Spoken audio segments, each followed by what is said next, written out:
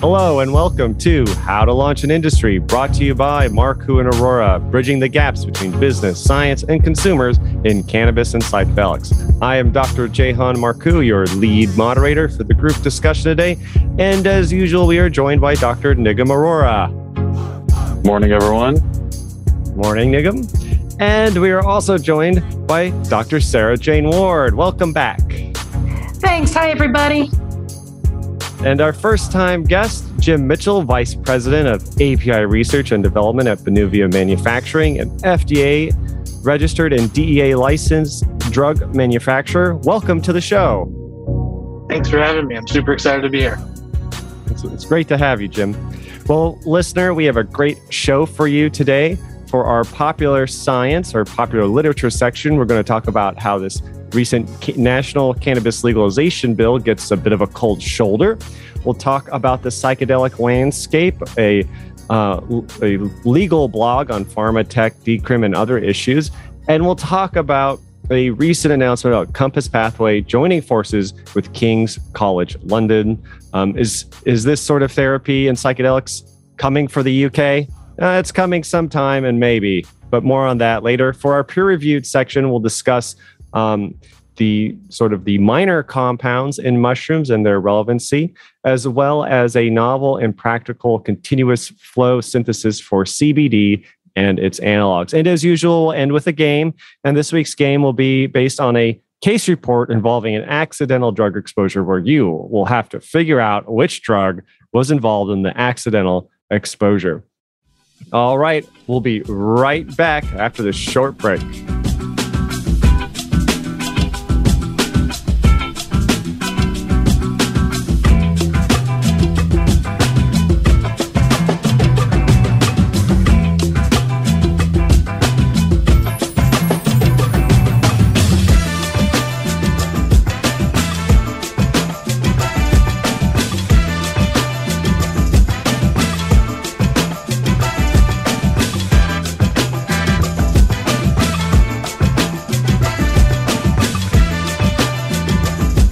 And we're back.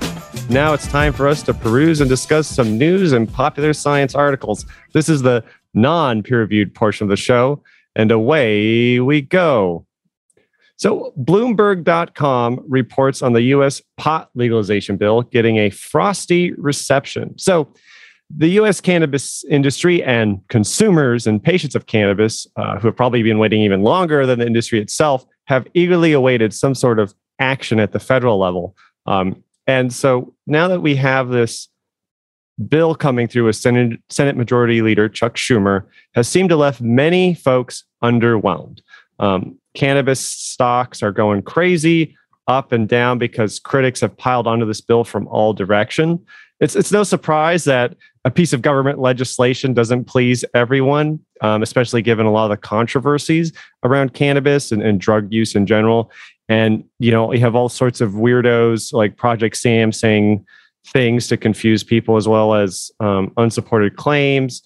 It just seems like there's a general lack of consensus about how to move this forward. We hear people talking about potency caps with no clear, data on how they should do that. And it's said that, this will lead to a lot of good paying jobs and a lot of stability. But again, it seems really confusing to me about what the purpose of this bill is. And passed as it is, I personally don't think it'd be that great. So I think what we're looking at is this is just something to get the discussion started and to move it along. And one of the most surprising things for me personally was in this bill was that it actually doesn't change the definition of hemp. So it does regulate cannabis, but doesn't necessarily regulate cannabinoids. Nigam is a long time, has studied chemistry of cannabinoids and other products. And, like me, you've worked in and out of the industry and academia. What is your response to this legalization bill? Your initial thoughts? Yeah, there's a few things I like and a few things I don't like. So when they're concentrating on the banking, that's been a huge issue and that's important. But we see that attached to being able to take these companies onto the public markets based in the United States. So to me, that looks like a little bit more of a financial incentive from the financial or the kind of funding sector itself versus some of these other areas, like you said, patients, people, consumers, stuff like that. That's some good with some bad. And then the thing that you were highlighting, some of the specifics from the article about potency caps and these kind of things that could really harm the markets that we already have that are thriving, as well as patients and consumers that already have an understanding of how to use some of these certain products for what they need. And then we're going to have sweeping federal changes, and it's hard to really conceive that at this moment. So I think there was a quote in the article about just generically there's a lot to be done, and this isn't perfect, but it's a start. It's positive to see it. So I kind of am in line with that sentiment. Absolutely. Overall it is positive, and what would be perfect in the cannabis industry is when something positive happens is to criticize the heck out of it, right? But Jim, I kind of want, as you work in this other side of cannabinoids and drugs, which is through federal programs like, DEA licensing, FDA registered, which is a bit different than, if you're a vertically integrated operator producing cannabinoids. And so, the FDA, for example, recognizes like the distinction between corn and fructose, crude oil, hydrocarbons, coffee, caffeine. But yet we see, THC and CBD are byproducts of, the same plant.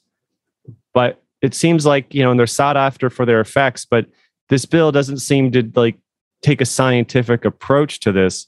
I guess as someone who has to deal a lot with federal rules around individual compounds, do you see this as something that will help the bill pass or inhibit it, this sort of lack of individual cannabinoid regulation or this sort of like non-scientific based approach? And again, you can just use it as a prompt. You don't have to answer that question directly.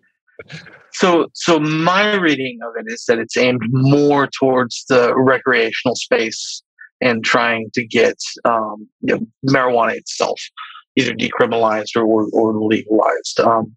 Doesn't necessarily have any bearing on what we do in the FDA regulation space.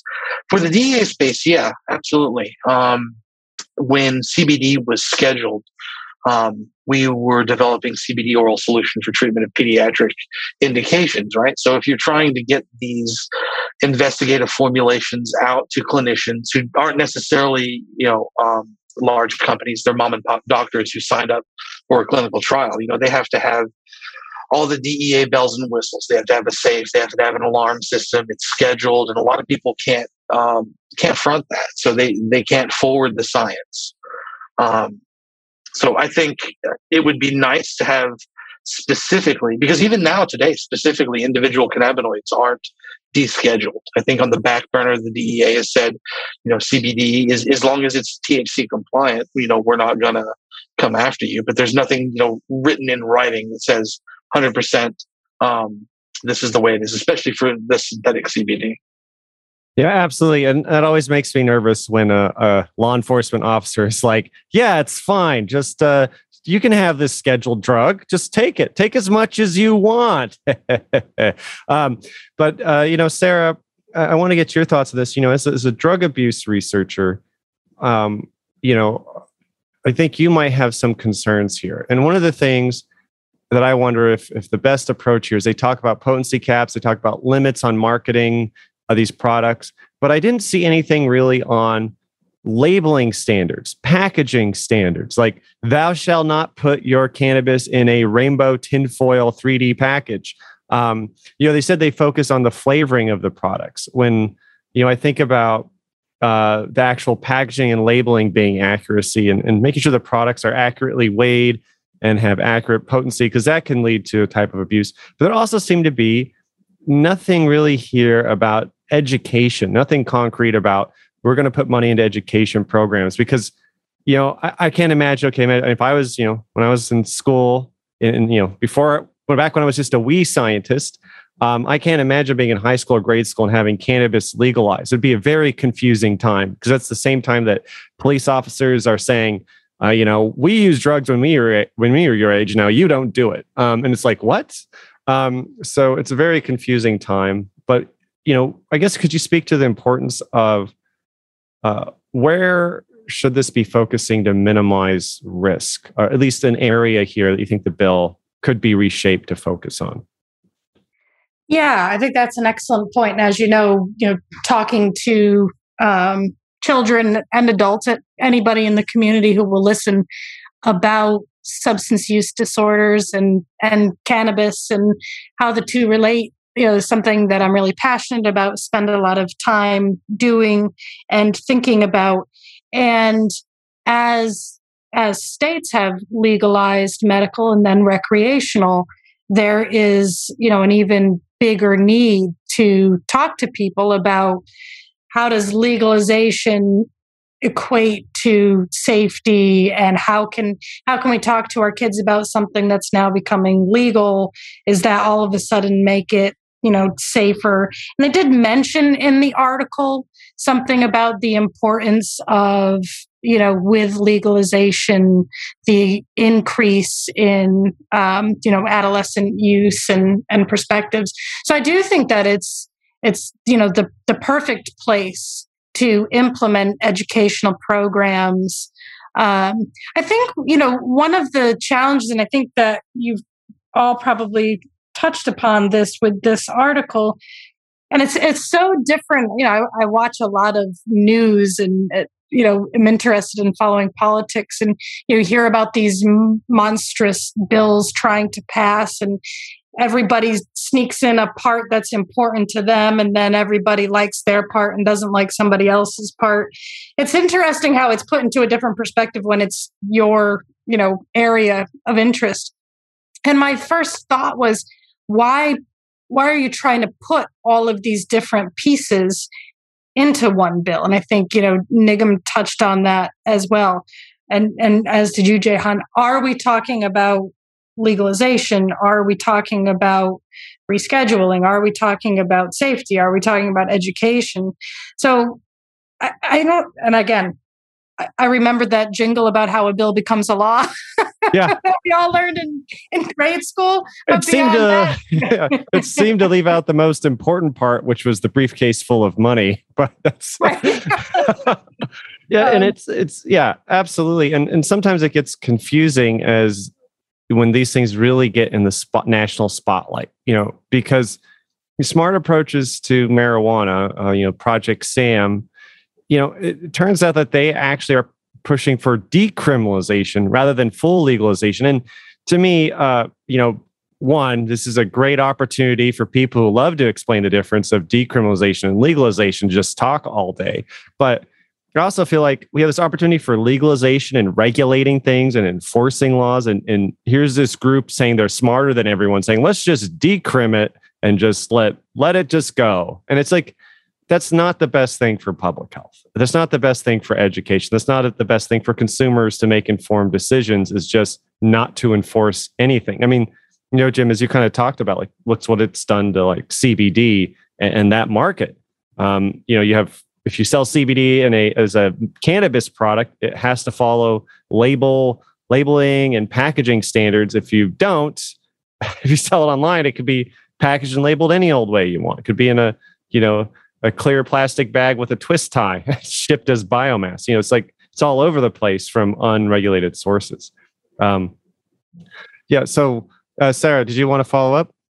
Yeah, I just wanted to add one other thing. I thought something that caught my eye right away in the beginning of the article was some people complaining, well, it doesn't address potency limits, or it doesn't address driving, issues, which are all important. And then the follow-up, I don't remember if it was actually Schumer's response or someone else's, that, it provides funding to research it. And I think all of us know that we don't yet have the answers. I mean, the complexities of the driving issues and how to test. There's lots of really smart people coming up with innovative and, more appropriate and accurate ways to figure that out. We still have labs figuring out what do we think safe limits are. Then we have other groups that are trying to figure out, well, how do we accurately determine those amounts if somebody's, pulled over? And so in some ways, I think in this bill, people want answers to be put in place that we still don't have the answers to, so I'm not as upset that there aren't specifics, because I know for a lot of these things, it's important to acknowledge all of those issues, but we don't have all the answers. And I guess quickly, the other thing I would say is with this whole, well, it's better to get something passed and get it on the books, and then we'll go from there.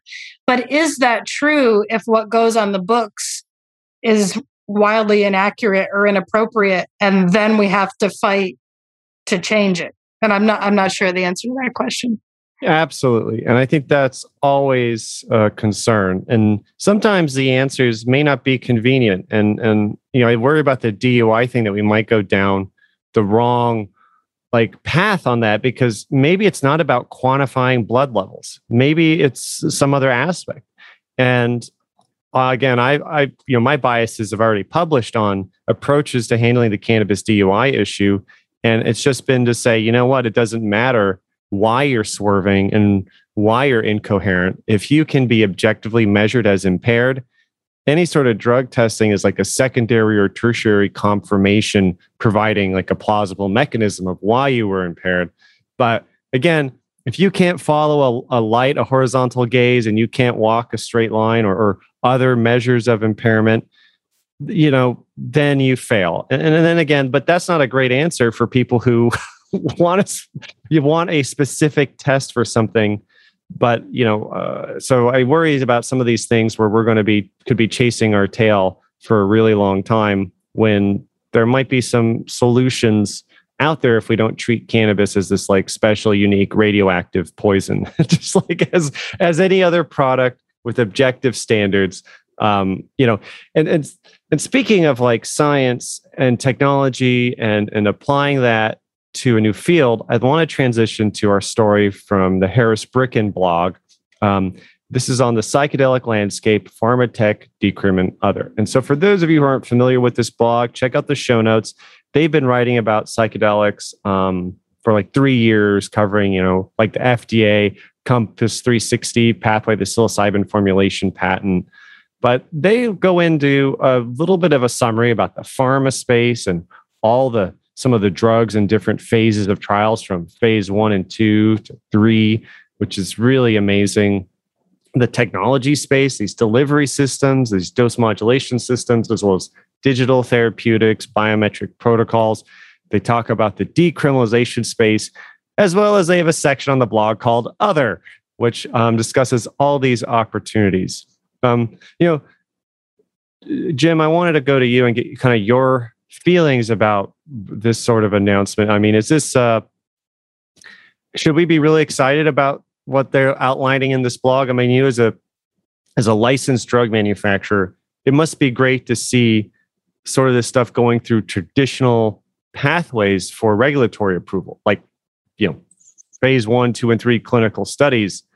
I just want to say, what sort of jumps out at you as being really exciting from the pharma, the tech, the decrim, or is there another aspect to the psychedelics renaissance we're in, the third psychedelics renaissance? Yeah.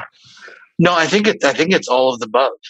So you start with, you're going to have MDMA within the next 2 or 3 years be the first officially approved entactogen, entheogen, psychedelic molecule, however you want to classify it, for PTSD treatment, right, in combination with talk therapy. And that is massive, because that goes straight to veterans, and it goes straight to the audience that previously were poo-pooing on all of these molecules, and eschewing their use, and their essentially kind of halting their advancement or investigation into the clinic. And now you start looking at, these are all major disorders, right? Like depression, anxiety, PTSD. Now that we're trying to kind of peel back the curtain and take a look at consciousness itself and have access to these molecules, we find that they can be efficacious, and not just in a kind of well maybe there's a 2 sigma effect there. That it definitely, at least from the testimonial of the subjects and the patients that have undergone, it definitely is life altering. Absolutely. Thank you, Jim. Nigam, we've been working together in the psychedelic space, and we've had to do some cool things like reviewing pitch decks and doing due diligence.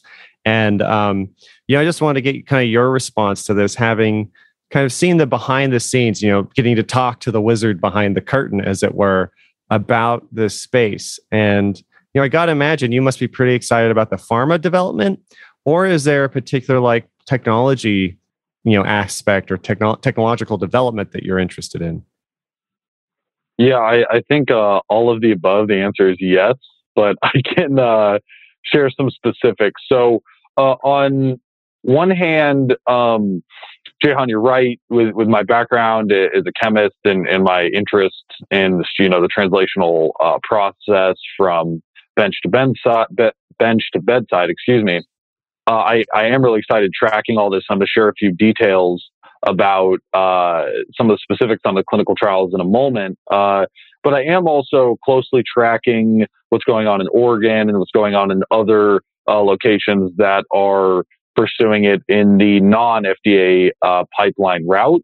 The thing that I wanted to share some specifics was there's this great tool that we've talked about on the show before, this website, Psilocybin Alpha.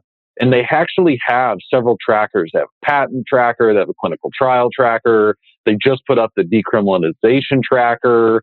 And Graham Pechenek, who's been a big part of this, actually has been on the show and is part of the kind of the HLI group here. So, anyways, should we be paranoid that they're tracking all these things about psychedelics?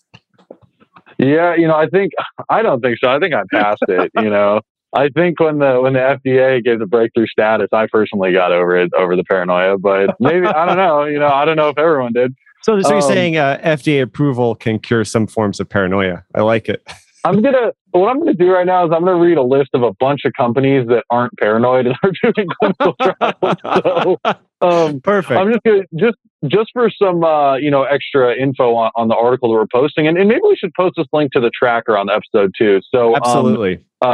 Yeah. So we'll post that for the audience. So let me just rattle a couple of these off to kind of keep the conversation going. So the furthest along the phase 3 clinical trial is with MAPS. MAPS also has several phase 2 in process. Some other companies in phase 2 right now are Compass, which we've discussed a decent amount on the show, MindMed, Celos Therapeutics, Awaken, Cybin, DemRx, Elucis, Filament Health, and there's some others.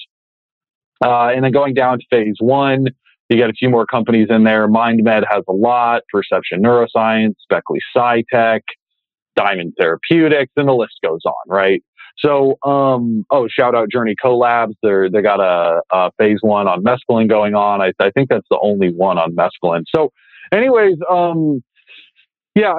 generally excited.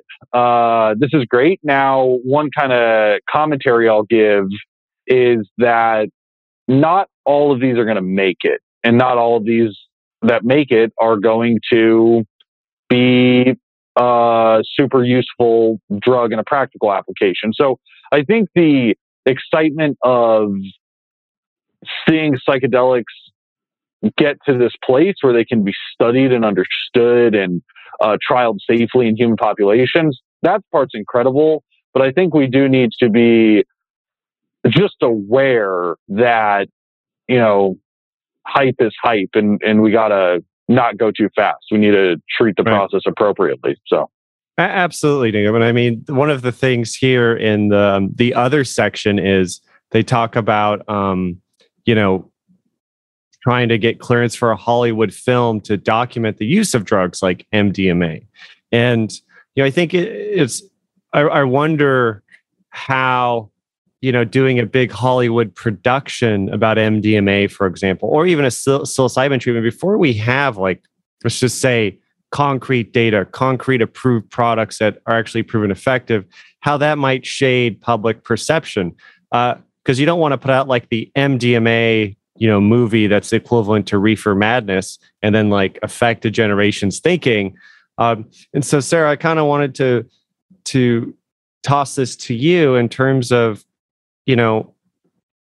as a basic researcher who's starting to look at, the intersection of all these things, all these different drugs, cannabinoids, psychedelics, and trying to just wrap your head around, are they moving too fast? Are there still basic questions we should ask? Because, one thing that's really missing from this article is just some basic research. Like, I don't see much here about, exploring mechanisms of action. It's like, hey, we got it all figured out.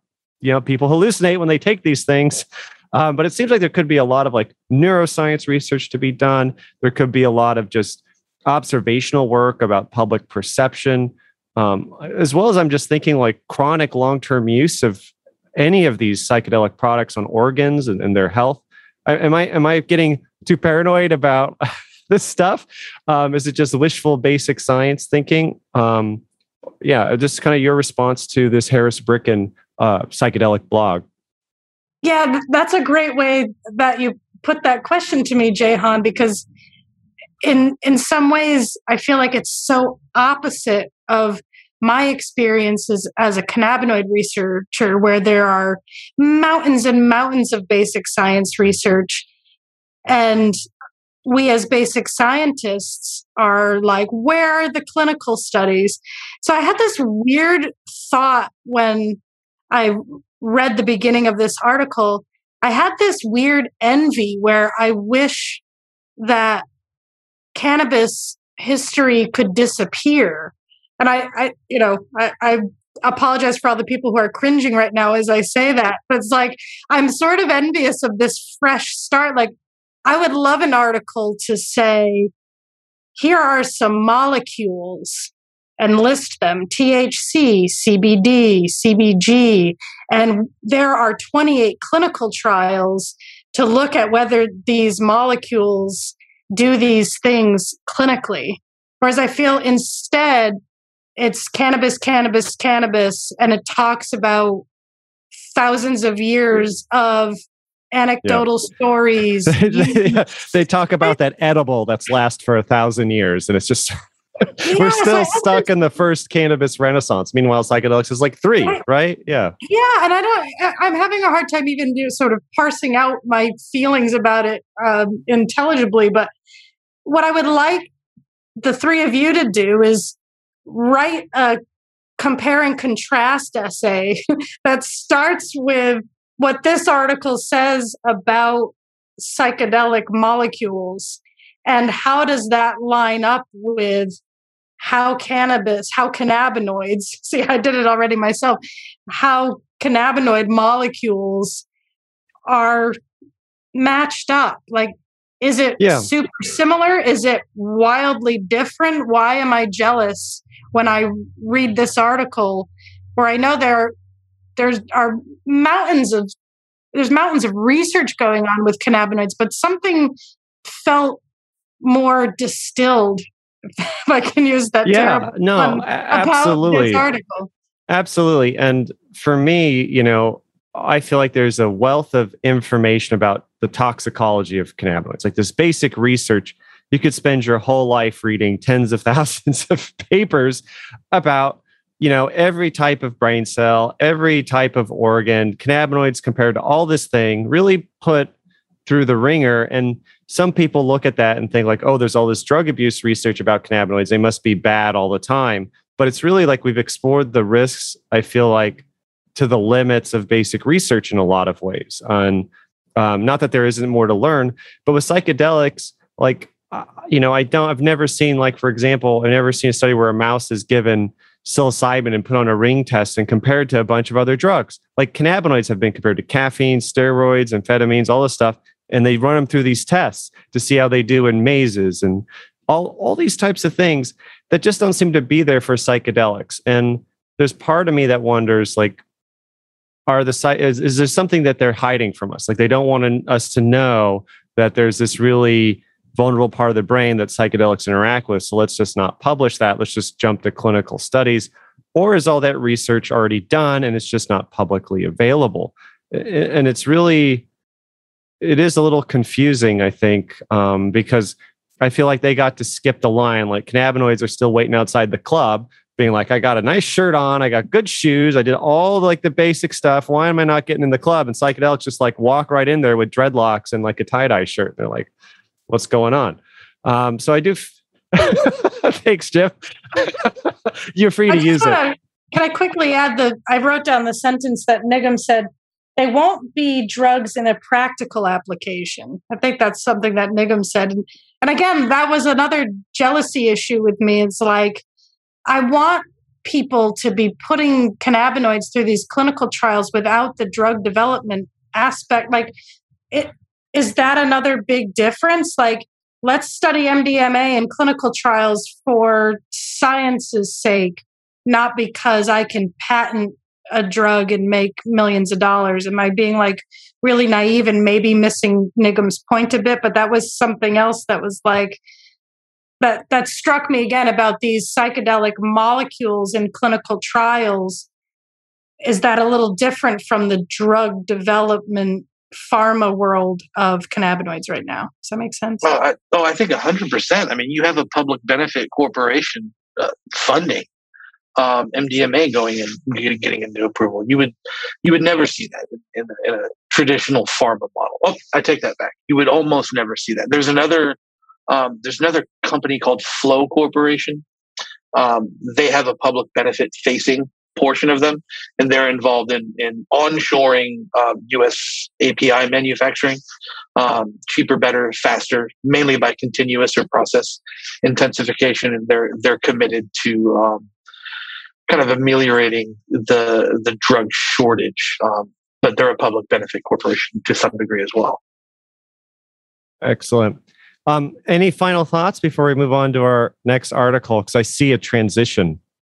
Because we're talking about, global kind of issues, a 30,000 foot view about the landscape. Now I want to zoom in to a specific example that we might be able to talk about. And this comes from Globe Newswire has announced that Compass Pathways, I guess if you're a fan of them, you cheer here or you boo if you're not, has been collaborating for years with an NHS trust, foundation trust called SLAM. And they've just signed a multi-year memorandum of understanding aimed at advancing research and the development of new models for the, quote, mental health care clinic of the future in the UK, which also involves focusing on depression, PTSD, anorexia, training therapists in therapy, and building state-of-the-art facilities for research with groups like the King's College of London and their Institute of Psychiatry, Psychology, and Neuroscience. So this sounds great. Psychedelic therapy for the UK coming sometime, and maybe. And so I wonder, is this a meaningful partnership, or is this just window dressing? Is there no point in asking because we'll get no reply because it's pretty vacant? And why go through all this investment for years and years and years to develop new patented therapies when most people would probably benefit from a holiday in the sun? And that will about do it for my Sex Pistols puns. God save the Queen. As a fellow fan of British music, Sarah, I want to give you the first crack at this announcement. Sometimes I hear these and I think, oh, great, they're going to build new facilities. We'll have something beneficial in 10 to 20 years. Or is this really going to fast track stuff? Because again, training of therapists seems really important, focusing on specific conditions. I mean, there's elements here that speak to specific focused research, but also this just seems like, one more thing that a big company is doing. And, I guess I'm trying to figure out how excited should I be?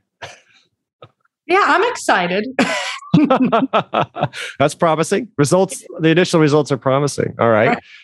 Again, I think it's, the thoughts I expressed in the first two articles are sort of like a, amalgamation of all of these articles that we're discussing today. And I had sort of the same feelings arise from reading this as the last one, where it's like, well, why don't we have that for cannabis? And then I remembered, well, we sort of do, right? I mean, there are some major institutions in the United States and certainly in Canada where these kinds of things are happening. So again, I want a big comparison chart on the wall of how this is similar and different with how institutions and companies are looking at cannabinoid research. But I think it's super cool. Yeah, Sarah, I think that would be such a benefit. There's a couple of things like that, like a sort of a global or national database where you could look at all the centers involved in this and what they're doing. And I was encountering this the other day with like education and training in these spaces. I'm like, gosh, there's no like central place to just look up both third-party, private, for-profit training institutes in these places and universities, colleges, and other institutes that have programs, certificates, classes. Like it's all kind of like who's paid the most for search engine optimization. That's how you kind of find out about this stuff. Jim, I want to jump to you. In response to this article, it does really seem like this could hit light speed on some development. And, I got to wonder, do you see, the UK as a potential hub for psychedelic research, or do you think it's trying to catch up with the US? Think about the last article, all that stuff that's in the FDA, the gold standard of the world for drug safety. And now the UK is like, oh, we can't, we got to show those colonies what's up. We're going to, start our own center here. So yeah, just sort of your response to the article. Yeah, no, I think you're going to see this everywhere. This kind of public-private partnership, wherever you have the ability to kind of advance the amelioration of human suffering, kind of get these out there. If you look at what people are already starting to do right now, as far as building up the clinic space in anticipation of these approvals, training therapists for the first time. I mean, you've got popular literature out there. Kind of getting the public ready. Michael Pollan's book recently that came out, How to Change Your Mind, that was huge to the audience that he was speaking. No one's ever done that before, so I think you're going to start seeing people playing nice. I guess traditional pharmaceutical companies playing nice. And going out and really kind of seeing, hey, we have a very real opportunity to change people's lives for the better. Let's go ahead and, let's do that. Absolutely, Jim. And I think that's such an interesting aspect. It gives maybe, psychedelics is giving a lot of pharma type companies the opportunity to play nice because it's a different environment. And that's really interesting. And I like the fact that you brought up Michael Pollan, and he gets some criticism from different groups. But I think, as he almost like a late 60-year-old white guy talking about taking psychedelics, I think he's going to open the door for us to hear from a lot more voices about psychedelic use, because he's sort of like created this version of it that's palatable for the masses to start to understand and approach the topic, and which I think makes people more open to hearing from indigenous people about psychedelic use, its traditional use, and things like that. But yeah, I like the idea of playing nice. I definitely think, Michael Pollan has been a psychedelic diplomat in a number of ways to bridge some gaps. But, Nigam, I wanted to get your response, to this. We've talked about Compass for like the last year on this podcast. I'm personally, I know I make a lot of jokes, but I think I love seeing announcements like these because I just think of all the, the PhD programs that could happen from this, all the students who could get trained in the latest research. And just like, being able to see sort of directed focus on this, like we're going to study these three areas: PTSD, anorexia, depression. But I don't know if you're as excited as we are. So I think I'm seeing both sides of it. Jehan, I kind of, it's funny that you said that because I literally was going to say the same thing. Huge benefit here is we're going to get a lot more qualified fundamental researchers, young people who are interested in this stuff on a scientific level are going to have this better avenue to go through to get to that level, right? Which is something that we all made it here, but our path wasn't so straightforward as, oh, I'm going to join the PhD program at Imperial College in London for psilocybin studies or whatever, right? So, for the listener, everyone had a big smile on their face just right there. So, anyway, so that I'm really into. The other side of it is that, and we've talked about this dynamic before, these company partnerships with universities, right? So the university is where the fundamental research is taking place. But when a company, $1 billion company, comes in and partners, how do you maintain the objectivity? On one side, yeah, Jehan, on one side, you're saying there's like a benefit you can like target. So now you have a funded center to do fundamental research on, condition X or molecule Y or whatever, and that's good. But then, how do you control? I smell what you're cooking. Aspect? Yeah, I'm kind of curious what Sarah might say about it, because Sarah swims around in this all day. Yeah. Right? So Sarah, if I can sort of add a few peppers to the gumbo there, Nigam. One of the things I love about academic research versus doing stuff for private companies, which I've done both in my career, is that in academic settings you can run an experiment.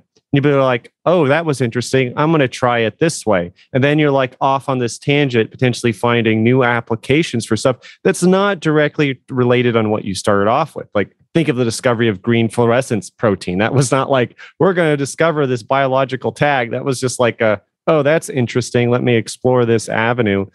And so, I don't know if, Sarah, you want to comment on like, if, that old saying, like someone's out in the street and they lost a contact lens and they're looking under a street light and someone asks where you lost it. And they said, oh, I lost it over there, but I'm looking here because this is where the light is. Are you worried about that? No, I guess I would say that, as a academic researcher, try to be really careful with my words here. I'm sorry. But unfortunately-ish, the research that, the way research is done at academic institutions is through funding to look at something very specific. And even though the funding might be from the NIH, which is where the majority of funding comes from for academic institutions, we spend years developing a very specific research question to develop a grant that gets peer reviewed, inspected through a microscope. If that very, very, very specific, well thought out idea gets funded, we are held to studying that. It is true that if I find something serendipitously, I can pursue that, but I'm going to have to do the same thing to go on that tangent, get funding. So I don't see as many differences. Our research right now is almost always targeted. I don't get to come into the lab and say, oh, I dreamed up this really cool idea last night. Let's look at this and spend lots of money. So I don't see as much of a difference. I've been funded by industry, by NIH, Department of Defense. It's not that dissimilar, I would say. I got you, Sarah. It's almost sounds like in some ways it'd be a relief to get a bunch of money, even if it's from a private sector, to study a focused topic, because then you can just zero in and generate a bunch of focused data. Like, I can definitely see that. And so, we're not so much worried about scientists and researchers losing their objectivity because companies are coming. If anything, the grant landscape has become even more competitive recently. And so I guess you're saying researchers are ready for this type of challenge because, again, they've been working in an ever more competing environment for NIH funds. Yeah, for sure. Excellent. All right. Final comments on this segment of the show. Going once, going twice. Sold. All right, listener, we'll be right back with the peer-reviewed portion of our show where we'll talk about some tryptamines found in hallucinogenic mushrooms, as well as a novel continuous flow chemical synthesis of cannabidiol and its analogs.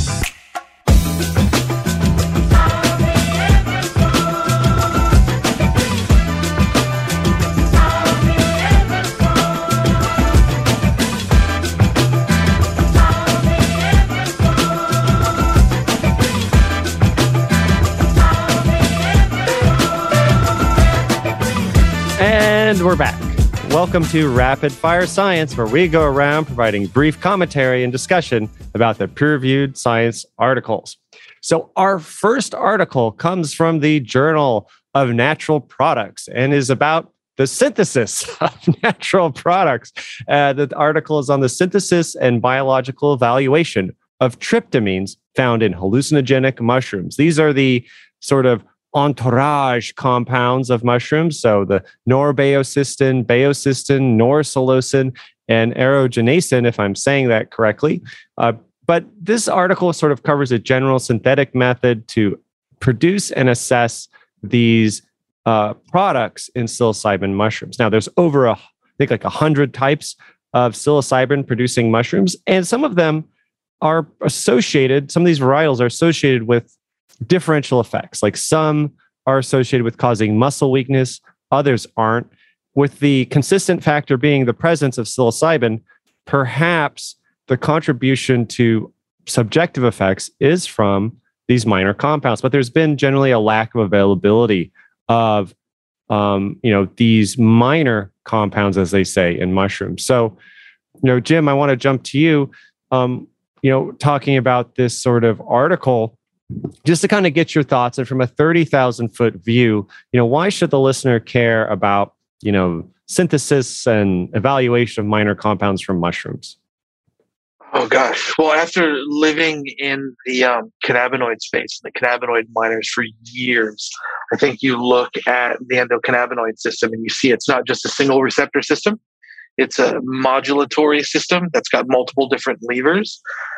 All of the psychedelics based on the tryptamine scaffolding are all active at a variety of the serotonin receptor subtypes. So it may be the exact same thing when you're talking about affecting consciousness. That's kind of a loaded term, affecting consciousness, whatever that means. So number one, being able to synthesize them and characterize them. Number two, they're all varying states of ionization and log P.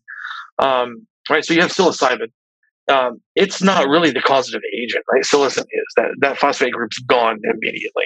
So you've got a combination of being able to target different receptors, and then you've got a druggable molecule, right? So you can tailor the ionic sphere of the molecule, and this isn't even talking about putting prodrug appendages on it. That together with formulations, I think you've got a multifaceted handle on how to get these things in to begin with, and then targeted where you'd like them to be. And we really haven't even started with all the minor mushroom compounds. Fascinating. So, what I'm hearing is there's a lot to learn about just the chemistry of these products, as how are when we consume psilocin, it turns into psilocybin in the body. Is that the right A to B transformation, or is it the other way around? Other way around. Other way around. All right. So, I think there you go. For the listener, you just learned something, I hope. Nigam, as a chemist, I'd love to get your response to this article. I mean, you're familiar with the breadth of interest in tryptamines, yet, everyone seems to be exploring all these synthetic tryptamines that don't occur in nature, like, in Tikal, Sasha Shulgin's book. But here we have a bunch of naturally occurring ones from, 100 or so species of magic mushrooms, yet they haven't been explored. Sounds like there could be a fourth renaissance waiting for the psychedelic research movement. Yeah, totally. So there's a few comments I'll make. One is that this whole thing of purifying minor compounds from a natural source versus synthesis. So one of the points the paper makes and that Jim was making is that it's really a pain. I mean, if you think maybe it's 0.1% or 0.01 or 0.001% of the dry mass of a mushroom may be baeocystin or may be aeruginogen. So that's, from a natural product purification point of view, that's a lot of labor and a lot of inefficiency to even handle 10 or 15 or 20 milligrams of this compound to do a standard chemical characterization. And then, okay, you want to do receptor studies, you want to do animal studies, you want to do, PK and PD studies. So you really just need more. So the outlining these synthetic routes makes a lot of sense on a research level, and later for a therapeutic level makes a lot of sense. Now, also, there is another route where you can potentially alter the genetic makeup of the mushrooms to produce more of minor compounds that are of interest. If you really find something that's good and you're chasing it through the natural route in abundance, then that's cool. But all these things take time. So just to study it, just understand it. Synthesis is super important. One other comment I'll make too is that, they examined, this is kind of a funny thing I'm going to say, they examined the major known minor compounds, right? But my question is, what other, alkaloids are there in psilocybin containing mushrooms? Yeah. Like what are the minor compounds, not the major minor compounds, right? And this thing, it's like in cannabinoids, it's like, what do you guys like better? Do you like rare cannabinoids or do you like minor cannabinoids? And what's the difference? What does it mean? So maybe it's like, maybe the minors are the minors and the rare are the minors. How about the minor cannabinoids are the ones that have been known to exist for less than 18 years. And then after that point, they become rare cannabinoids. That was funny. I knew it just came out the other day, actually. Yeah, that seems like they're discovering them all the time. And, So, so just to wrap the point. So what I was saying is that this is like a great start and it's important. And we already said why it's important, but for further investigation and even like lesser abundant compounds or lesser known ones, the synthetic route for the study is going to be really important. The last thing that I was just going to hit on is the result was really interesting. Them finding that essentially the two compounds that were most likely to have a psychoactive effect actually in their studies didn't show that. And there was a couple reasons. One, maybe they didn't pass the blood-brain barrier, or they're just getting metabolized before they can even get there. So, but at the same time, so like basically the end result is saying that these minors don't seem to have an additive psychedelic effect, but yet still the entourage effect of the entirety of eating there seems to be some effect of eating a mushroom versus taking one single substance. So I guess it's like the findings of the paper. My big takeaway after reading this was, wow, okay, there's 10 more studies to do now. There's 10 more papers to write. It really seemed like a great branching off point. Yeah, absolutely. And just because, one of the compounds don't interact with, the right serotonin receptor that triggers, the psychedelic experience, as it were, doesn't mean it can't have some effect modulating that subjective experience. Just because it doesn't cause impairment or intoxication or euphoria doesn't mean it can't modulate that pathway in some way. Totally. And one really interesting theory that they outlined in the paper too was that, and to clarify the two, and I'll rattle off the names here in a sec, to clarify these two compounds, they did say that there should be activity at 5-HT2A, but they, as I was mentioning, like they weren't really getting there because they were being metabolized or they weren't passing blood-brain barrier effectively. But Jehan, there was this other interesting concept where they were saying that simply by being present and by being metabolized, they were basically offering competition for the monoamine oxidase, allowing the psilocybin itself, or the psilocin itself, to have a longer lasting effect. So it's a modulation in a different way, right? So it's not even hitting the receptor, but it's... They're the pawns of the psychedelic chessboard. They kind of get sacrificed for the other pieces. That's actually, a very interesting aspect because they are structurally related. So they would be competing at active sites. And great point. Yeah. So, I was just sorry. I'm just scanning through this. Norsilocin it's norsilocin and baeocystin, I believe, are the two that they compared. Interesting.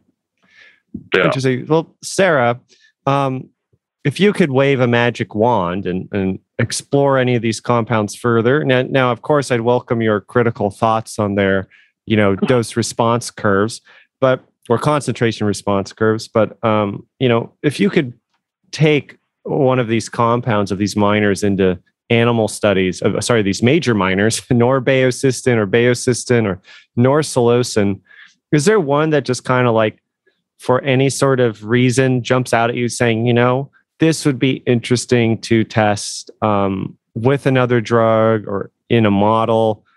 Was something that jumps out at you that you just love to put in a rat model of a disease or something? Well, what would jump out at me is not those. And the reason is, and this goes back to the entourage effect and cannabinoids, and I'm going to channel my inner Dr. Russo. The notion behind the entourage effect is that compounds that do something different act synergistically with THC, if you're talking about cannabis, to produce a certain effect. And in entourage kind of research in animals, we're testing for something we call synergy. And so we're trying to determine, do two molecules or more than two molecules act additively, so they just stack on top of one another? Do they act synergistically so that they are more than the sum of their parts? Or are they subadditive so that one diminishes the effect of the other? And almost always when you're thinking about that from a mechanistic perspective, the assumption should be that if you think something interesting is happening, that the mechanisms are not going to be identical, because identical mechanisms would be additivity and just be like giving more of the same molecule. So if I were to, dive down into this area of research with psychedelics and looking at how different substances produce different subjective effects, I would be looking for major minors or minor minors that weren't 5-HT2A agonists. That would be more interesting to me. It's challenging as a basic scientist and as a behavioral pharmacologist who works with rodent models. One thing we're not good at in the laboratory is measuring hallucinations in rodents. It's one of the reasons why psychedelic research is lagging behind. There isn't like a conditioned place preference where you can put a tie-dye room and a non-tie-dye room and then give a rat a psychedelic and it's like, ooh, I like this because I'm tripping. There isn't like a model for that. No. So our gold standard of even looking at whether something has abuse liability, right, is to see if animals will voluntarily take it. They don't really like to take psychedelics. It's probably set and setting. I mean, if you... It's probably evolutionarily a bad idea for a mouse to trip in a field. And, along those lines, most animal models also don't like cannabis. So it's easier to study other potentially therapeutic effects of cannabinoids. And we certainly can study depression, anxiety, stress response in animals if that is our end goal. But so one thing that not irritated me, but, one limitation of this study is one way they were trying to determine if these compounds had 5-HT2A effects is to use a mouse head twitch model, which is a surrogate for hallucinations because hallucinogenic compounds produce head twitch in mice, which is just to say that 5-HT2A agonists produce head twitch. You're not studying the subjective or hallucinogenic properties of these drugs. So you'd have to be a little bit different and more specific in your end point, of what type of subjective effect that you're looking for. And I would be more interested if were trying to determine unique effects of certain combinations. I'd be looking for a chemical that might be a little bit different than psilocin. I think that's an awesome point, Sarah, and especially when you brought back the fundamentals of the entourage effect, which is the reason it's called this is these compounds usually don't have effect on their own. It's when they're in the milieu. And that was like, when endocannabinoids, were really exploding in the research scene in the 90s, that was sort of what was describing their activities. Like when we isolate this one endocannabinoid out of the whole bunch, it doesn't seem to do anything, but yet when it's a factor in this mixture or milieu of compounds, it seems to alter or be a factor in altering the effect. And one question I want to have about the animal model, with the head twitch model. Well, I can just see the listener now like shaking their head, twitching it a little bit. Like, what does that have to do with the psychedelic effect? One of the criticisms that has, kind of made me scratch my head a little bit is about the cortex in rodent models and seeing how the 5-HT2A receptors in the cortex are presently thought to contribute a lot to the psychedelic effects. What would you say to people kind of like critical? Is there enough evidence, I guess, to say right now that, rats, mice barely have a cortex? It's not a great model for psychedelic research. Or can we even really say that right now because there's not a lot of data looking at the neuroanatomy mechanisms of psychedelics in rodent models, if that makes sense? Yeah, no, absolutely. I mean, we'd have to first decide whether we think rodents can hallucinate. Actually, no, before that, we'd have to decide if they could we know it? Right? I mean, what a philosophical question for the ages. Yeah, right. I mean, my job in my lab is to figure out how to ask rats questions in a way that they can answer me. Right? We have a language barrier, So, how are you feeling today? They can't circle the sad face or the happy. But they can just sit there in the maze and not move, and you're like, oh, okay, I see. You don't want to come out and play today. You're not doing too well. Yeah. Yeah, but no, I do think that there are definitely limitations in animal models for certain targets and certain species limitations, and especially if you're interested in understanding the hallucinogenic effects. I feel at this time that there's a limitation to what we could learn from rodents. Although graduate student model. Yeah. Although, Sarah, I think that if we could, as you say, know how to know if a rat is tripping on a psychedelic, we would know so much more about how just mammalian central nervous systems work. Like, with such a fascinating concept, how would we know another creature is hallucinating? I mean, that is such an interesting. I might write up a commentary, try to get it accepted somewhere. That's a fascinating. That has given me a little bit of a mind munchie there.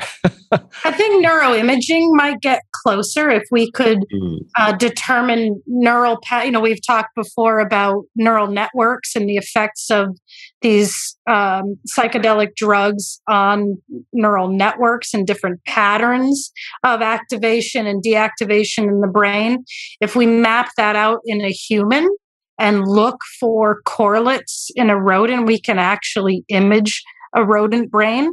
That may tell us something. That's another interesting way to communicate with rodents about how they're feeling is to look at those neural signatures in their brain and how that may or may not match up to people. Fascinating. Well, if they're safe, right? We could revisit a Tycho-like scenario, right? Because you're only ever going to get so much from a rodent model, especially with regards to consciousness or hallucination. So this may be like a Shulgin experimental regime, right? As long as you're not going to hurt yourself or the subjects, go straight into people. Mm-hmm. Well, we have heard some stuff about people trying to do just that, Jim, like to more efficiently move into human testing. So I think that's something that in one format or another, in one jurisdiction or another, is going to be happening in the next, year. You're going to see commercials. Not only am I the president of the psychedelic company, but I dose myself too. That's for men, Jason. Wow. DMT for hair loss. One trip is all you need for new hair growth. All right. I think that's actually a real patent, but we'd have to check with Graham. We'll have to give Graham a call. Yeah, that's funny.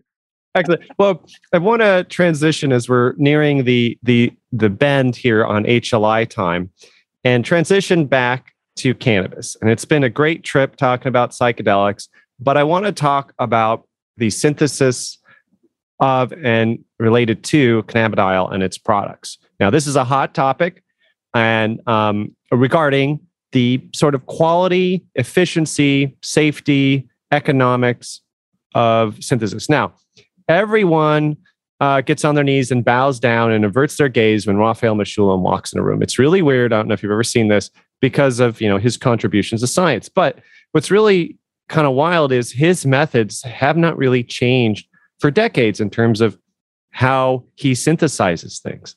Now, this article coming out of the European Journal of Organic Chemistry proposes a novel and practical continuous flow chemical synthesis of CBD and its CBDV and CBD and other analogs. So, Jim, I just want to jump to you as this is like, you eat, sleep, and breathe synthesis of compounds. What is continuous flow chemical synthesis? So I'm glad you asked. It is separate from batch manufacturing. So in batch, you'll have a continuous stirred tank. You'll put in 50 kilograms of something, add the magic pixie dust. It makes another molecule. You work it up, and then there you go. Right? You have a throughput in a very discrete process setup.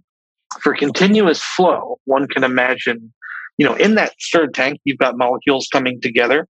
You just have an entire assemblage of them coming together over time. You'll be reacting less molecules at any one time. Typically, they'll go through a circuitous flow path. They'll react at a certain rate, and they'll make your product. So you're continuously manufacturing those molecules. And it turns out whenever you do it in a continuous fashion, a lot of these things have a much lower, smaller footprint. So you don't need an entire massive manufacturing facility.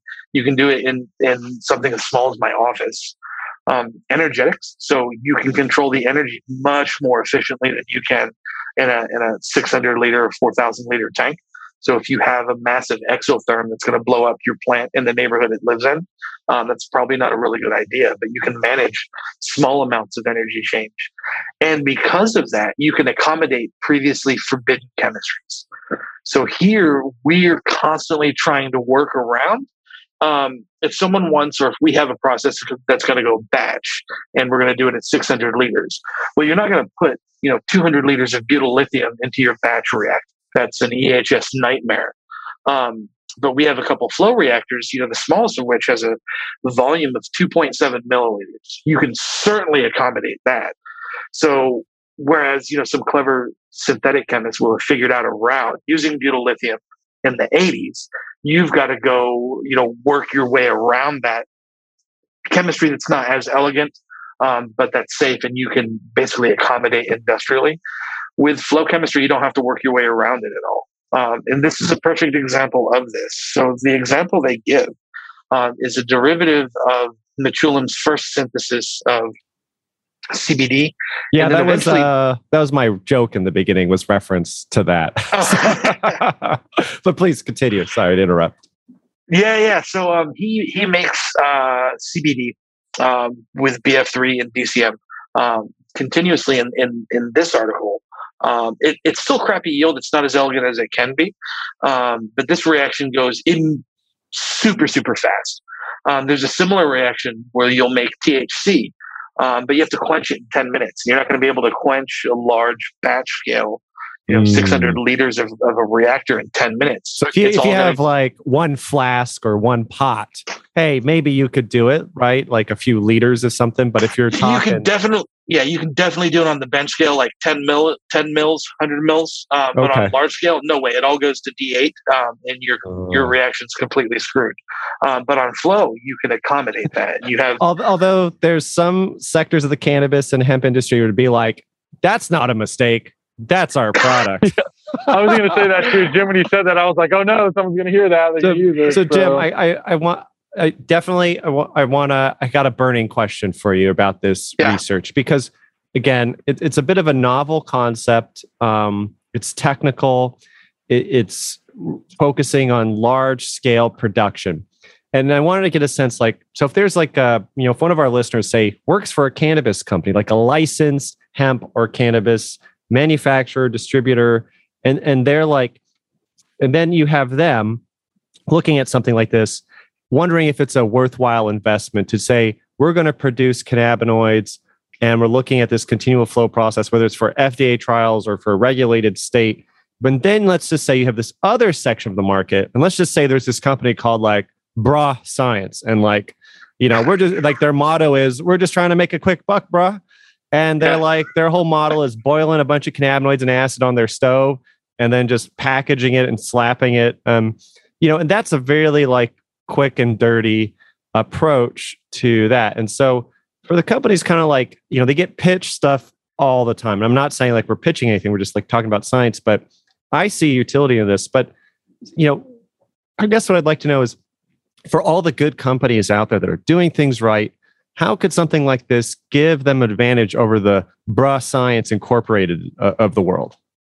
Oh, adaptability. You have access to the entire chemical scaffolding landscape, especially in the cannabinoid world. So you could swap out catalytic modules, minor change in conditions, and you can actually parlay, kind of like what I'm envisioning, kind of like a whole plant reconstruction. You can have a process stream that goes CBG, CBD, D9, D8, CBN, just by diverting over different catalyst beds, different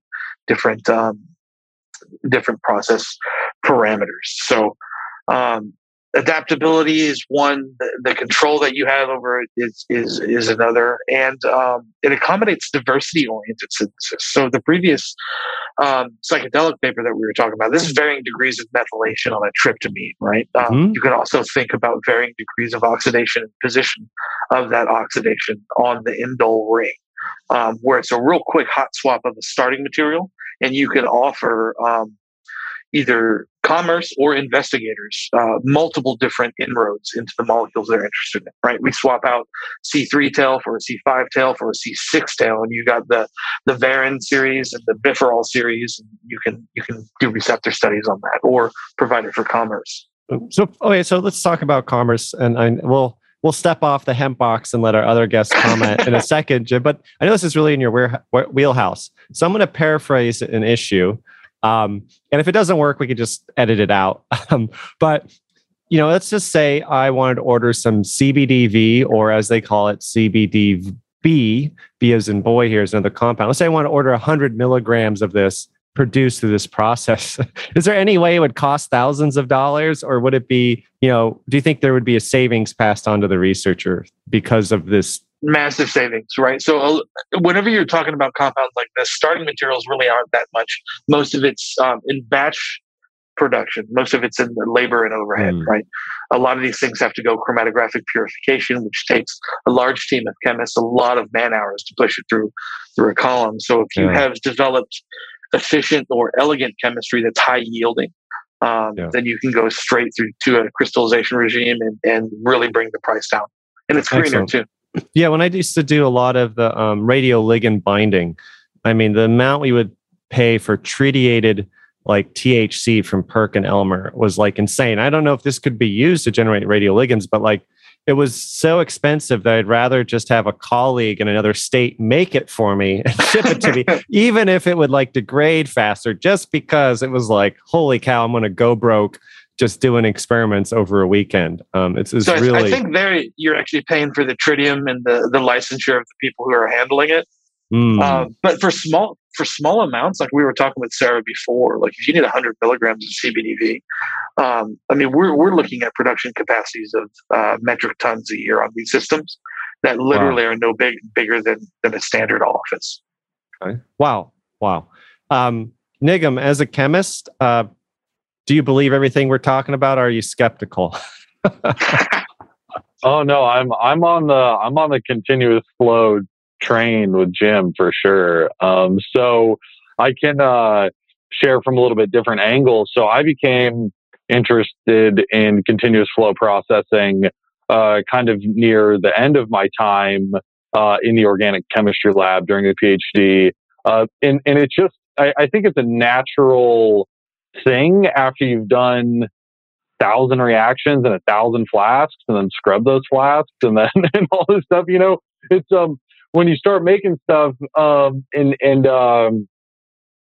it's different on the lab versus the manufacturing setting. So when you start thinking about it, you know, when you get to that part of the translational pathway where it's like, okay, you have a molecule, you have an application, you need to make it, then all the things that Jim was just saying come into play: the efficiency, the space, the Jay, how much you're saying, the cost to the end consumer, and all that. So, anyways, yeah, I've been following this stuff closely, and it's just so great to be able to learn from Jim. And then you know, shout out to Benuvia Manufacturing, obviously, for any listeners who are in the business or doing research who you know need a metric ton of you know affordable cannabinoids. I think it's just so cool. So you know, I'm tracking it all closely and excited to see.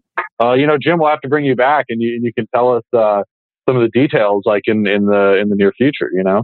Yeah. When it comes to metric tons of pure cannabinoids, Nigam, I don't know if it's a question of need, but maybe utility. Well, actually, no, it is. You got CBD. That's I mean, your daily dose is like 1 gram or 2 grams, right? And we're talking about pediatric epilepsy indications now, but we are on the cusp of CBD for anxiety. You're talking about replacing all the Xanax scripts for natural CBD. So you're looking at APAP type quantities that are going to have to be provided to the market. And don't forget about that elephant that they were treating at that zoo. We discussed that several months ago, and my first concern was that's going to be very expensive to dose that elephant with all that CBD. Yeah, I mean, mix per kigs is going to be through the roof. Yeah. I also want to know how they administer it to the elephant. Because, I mean, do you just do I mean, I'd be a little nervous about doing an IP injection on an elephant. I don't know about you, Sarah, but I got it. Like it's like going under a Volkswagen or something. She'll just send in her first year grad student, no problem. Yeah. Here you go. Here's your first project. You know how to do this, right? That's a great point, Jim. You know, I think it's I was just kind of putting on like my conservative hat there when I said the comment about do you really need metric production, because everyone is so looking to control potency and amounts of cannabinoids that we have to make sure we have the right controls in process to meet to meet the sort of evolution of the pharmaceutical market. So I think that is a really great point, that we shouldn't think that we don't need metric ton production of these compounds if we believe half of the science about them. If we really believe that, in the FDA's approval and utility of these compounds, and their ability to treat conditions, then we will need literally tons of these compounds to ease human suffering. So I think it's a really important reminder. And so, Sarah, I want to go to you for your final thoughts about or final thoughts on this article about the novel and practical continuous flow. Is this I'm guessing you source your compounds through all sorts of appropriate channels to do your research. Do you get to see or know how they produce it? Do they give you those sorts of details? I understand it comes with a lot of purity, MS data and things like that. But I just want to kind of get your thoughts on this article. Yeah, and I've just started to explore different avenues of obtaining my compounds. As the CBD legislation changed. Prior to 2018, all of the CBD that I got was through the NIDA drug supply program through the government. And so now that I have these newer sources, I'm sort of just starting to explore that. And, as we were chatting about before we officially started the show, there's a major cost issue. Not as much with CBD, but as with some of the other major minor or minor phytocannabinoids that I'm interested in studying. The quotes that I've been given have been astronomical for, dosing at the levels that I need to in small animal research in the laboratory. So I'm just sort of at the beginning of learning more about this. So this was a super educational experience for me. I dropped out of chemistry in college. So this is not my area of expertise, but obviously really important, for me as someone who wants to get my hands on this stuff. So one other additional question that I have, again, because, I'm a newbie to all of this, would be that question about CBD and this source of generating CBD. Is that a Schedule 1 CBD or is it not? Sarah, that's a great question. I assume since it's synthesized from olivitol, as long as the olivitol is obtained from hemp, it's legal, right? I mean, who knows? Jim. So the latest guidance we got was for CBD, as long as it's compliant, right? So as long as there are no other controlled substances in there, and meaning is as long as it's compliant for D9, it's below 0.3, then it's not controlled. And non-controlled in the sense that the Schedule 1 laws will not be enforced. Correct. So clean CBD is did they write that? Sugar. Did they write that on a bar napkin and pass it over to you, or is this like an official policy? Yeah. That's a completely separate talk. I'm sorry, I didn't mean to put you on the spot there. My understanding is most of the language talks about if it's marijuana derived or if it's hemp derived. And I've not heard as much about if neither of those two things are the case. Because I've tested synthetic CBD in my laboratory in the past, and I had to have a Schedule 1 license to obtain that synthetic. And again, this was pre-2018, pre any discussions about different scheduling for different types of CBD. No, absolutely. And I feel like we're, you have like 3 DEA agents on a hike and they come across a pile of like green stuff. They're just going to like lick it, look at it. And then they're just going to be like, it's hemp, it's cannabis. Like, it just seems like they don't really have a test to say, is this hemp derived or not hemp derived? I mean, you can't look at a CBD molecule, kind of hold it up to the light and be like, swirl it in a glass and be like, yes, this is from the hemp chateau in the southern region of France. I can taste the hints of hemp terpenes, and this is clearly a hemp product. Because I think you could even produce in the cannabis market something that would, this is my question too, is like, let's say you're a cannabis operator, vertically integrated, and you produce a plant that's 0.3% THC or less. Do you have to put it in the track and trace system, right? Or can you just freely sell it without lab testing? Or because it's produced in that facility, do you know what I mean? It starts to like, well, does it work both ways? There's all these questions. Prior. At least in California, it's the prior. You have to put it in the system. Okay, good. As long as it's an arbitrary system that only applies to certain individuals, I'm all for it. Right, exactly. That's what I was going to say. So that's the hard part, and that's why I personally think living in California, being part of the industry there, I personally think it is an issue because you have licensed cannabis companies, state licensed companies who pay their taxes, who do all this compliance stuff, who, put their best foot forward to be part of the legal industry. And then they have this huge burden on them if they grow a plant that is CBD. And then if you just have someone with no license or an easier to get license doing hemp, and then they can sell it wherever they want, and there's no track and trace, and there's less compliance, and so it is a big issue. So. Yeah. So this conversation seems to be having some unintended byproducts. So I think we're going to move on. We're going to take a break, and we're going to move on to our game. So listener, that's about it for our research discussion. We'll take a short break and come back with our game for this episode.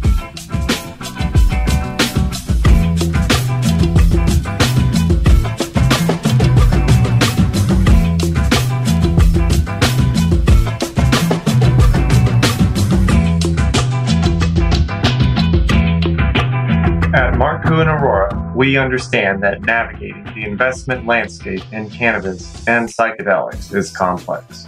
We utilize our in-house expertise in science to support investors and innovators.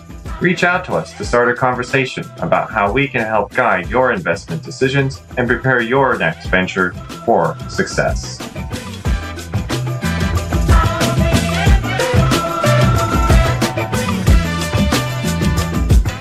And we're back. Welcome to today's game. Today, our group will be paying for the grand prize of helping to expand scientific thought.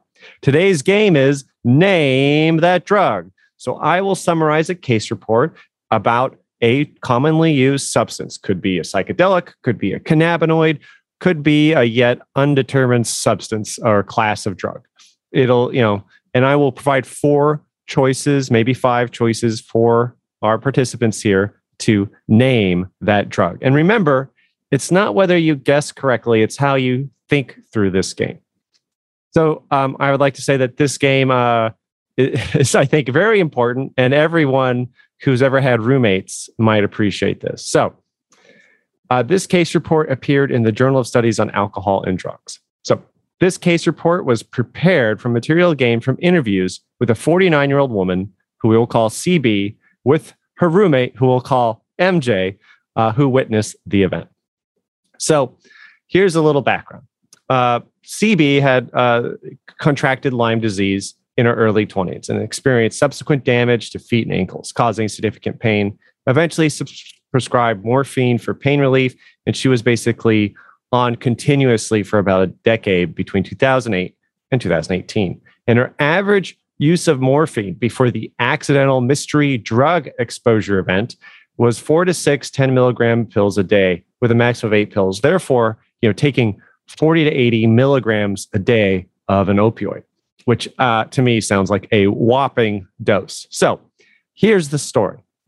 In September 2015, CB took intranasally or insufflated what she believed was cocaine from a jar that her roommate had, but it was accidentally ingested something else in powder form. She took basically the equivalent of 550 times the normal recreational dose. She realized she had a problem within 15 minutes and called her roommate for help. She started vomiting within an hour, vomited frequently for the next 12 hours. Her recollection was that she sat up for this experience and mostly blacked out for the first 12 hours, after which she was able to communicate. She felt, quote unquote, pleasantly high for the next 12 hours with infrequent vomiting. The collateral report from the roommate revealed that she sat mostly still in a chair with her eyes either open, closed, rolled back, frothing at the mouth, occasionally vocalizing random words and vomiting frequently. About 10 hours later, she was able to converse, went to the bathroom, seemed coherent. Her roommate stayed with her and, for another 12 hours, after which she appeared to be, quote unquote, normal. Here's where it gets even more interesting. CB reported that her foot pain was gone the next day. She discontinued her morphine use and did not use it for 5 days, did not report any withdrawal symptoms. When her pain returned, she started to take the morphine, but at a lower dose, like 1 to 2 pills a day, and started taking the mystery drug 3 times a week, albeit at very small amounts, and continued this regimen for a couple years until she actually stopped taking all morphine and pain medications, as she believed that her pain was significantly reduced enough that the pain medications were unnecessary. her discontinuation of morphine, CB reported no typical withdrawal symptoms. She said she did experience increases in anxiety and depression, as well as, being a bit sensitive to the experience of others. So, in summary, I have this case report of a mid-40-year-old woman who intranasally accidentally ingested something at over 500 times the normal recreational dose, which was not fatal, was kind of a wild experience over about 30 hours, but produced subsequent positive effects on pain levels and subsequent morphine withdrawal. Which was really interesting is that she was able to reduce her morphine dose and able to come off morphine eventually without typical withdrawal symptoms. So, my question to you, which of the following crystalline versions or powder versions of the drug was responsible for this, let's call it an overdose incident? Was it A, the psilocybin or psilocybin derivative? Was it B, a cannabinoid? 4, an LSD compound? Or 3, an LSD compound, or 4, DMT. So psilocybin, a cannabinoid, LSD, or DMT. You're also allowed to submit write-in candidates if you believe I'm trying to be tricky. So I know it's a bit of a wild ride. Someone basically, went into their roommate's stash, thought something was cocaine, put out some of it, insufflated it right up the nose, and it turned out to not be that. They realized they had a problem, went incoherent for 12 hours, then 12 hours later felt pleasantly high. And then over the next year or two, basically found that they could do without morphine to control their foot pain. So I know it's a little bit of a squirrely case report, fascinating one. Who would like to, Jim? What your thoughts? So we answer now. This isn't for the listeners. We're going to go ahead and spoil it for them. Yeah, you can. This is for you. You're playing for the grand prize here. So okay. So she had no mention of visiting the gnomes, so that's not DMT. The 550 times the therapeutic dose. A recreational dose, yeah. Recreational dose is probably the kind of therapeutic window that only a cannabinoid could fall into. So I'm going to go ahead and say it is a cannabinoid CBD, or if given Sarah's work, probably CBG, and that probably help her with her pain. Interesting. And you think that would explain kind of being incoherent for 12 hours would be taking a huge whopping dose of a cannabinoid in powder form, right? Well, she only would have gotten a little bit in there. She probably just had a massive wax booger in her nose, and that probably caused other pulmonary issues. I can't imagine getting that much of a cannabinoid dissolved in the mucosal membrane as a solid. That is a fascinating. Yeah. Oh, I love it. All right, Sarah, I see a big smile on your face. Hearing this wild case report about accidental ingestion of a powdered substance mistaken for another drug, hearing about this, effects lasting for an entire day, and then, potentially changing the patient's approach to pain medication. Do you think of psilocybin when you hear this? Do you think of a cannabinoid? Do you think of LSD? What about DMT? Well, my write-in answer is kratom, but that's not a choice. That's not bad. I actually, that's yeah. I mean, that's a underappreciated with the mitragania compounds and their effect. Absolutely, they could cause nausea. People could pass out from their opioid-like effects, and there are definitely reports of kratom. That's my answer. No. But yeah, outside of that, and because I'm not the psychedelics expert, especially with crystalline, formulations. Yeah. Well, I guess it said powdered form, but yeah. I mean, same thing, I guess. I'm going cannabinoid, and I hope it's CBD, but it can be any cannabinoid. Wow. CBD getting no love, causing boogers and lots of side effects. Nigam, when you hear this case report, again, do you think this would be typical of a powdered form of psilocybin, a cannabinoid, LSD, or DMT?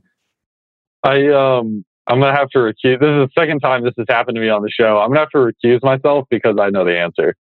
Oh, if you're so smart, then why don't you tell us why you think it is?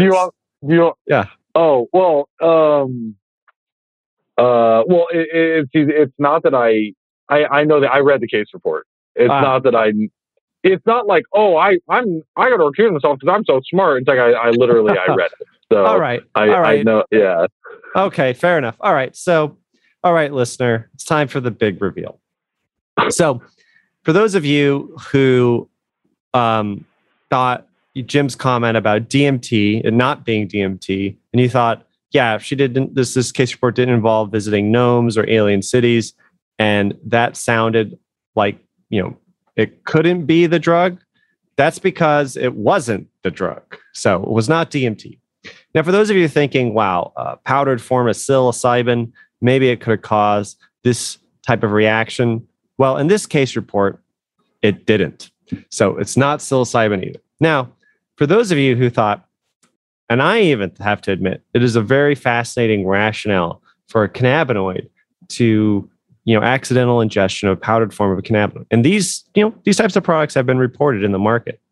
But in this case, it was not a cannabinoid, which means that this case report is about the accidental ingestion of a powdered form of LSD at 550 times above the normal recreational dose. So, so this was So again, I know it's a very tricky case report, and I think that it could have absolutely happened with a cannabinoid potentially too, in terms of accidental exposure to a large amount.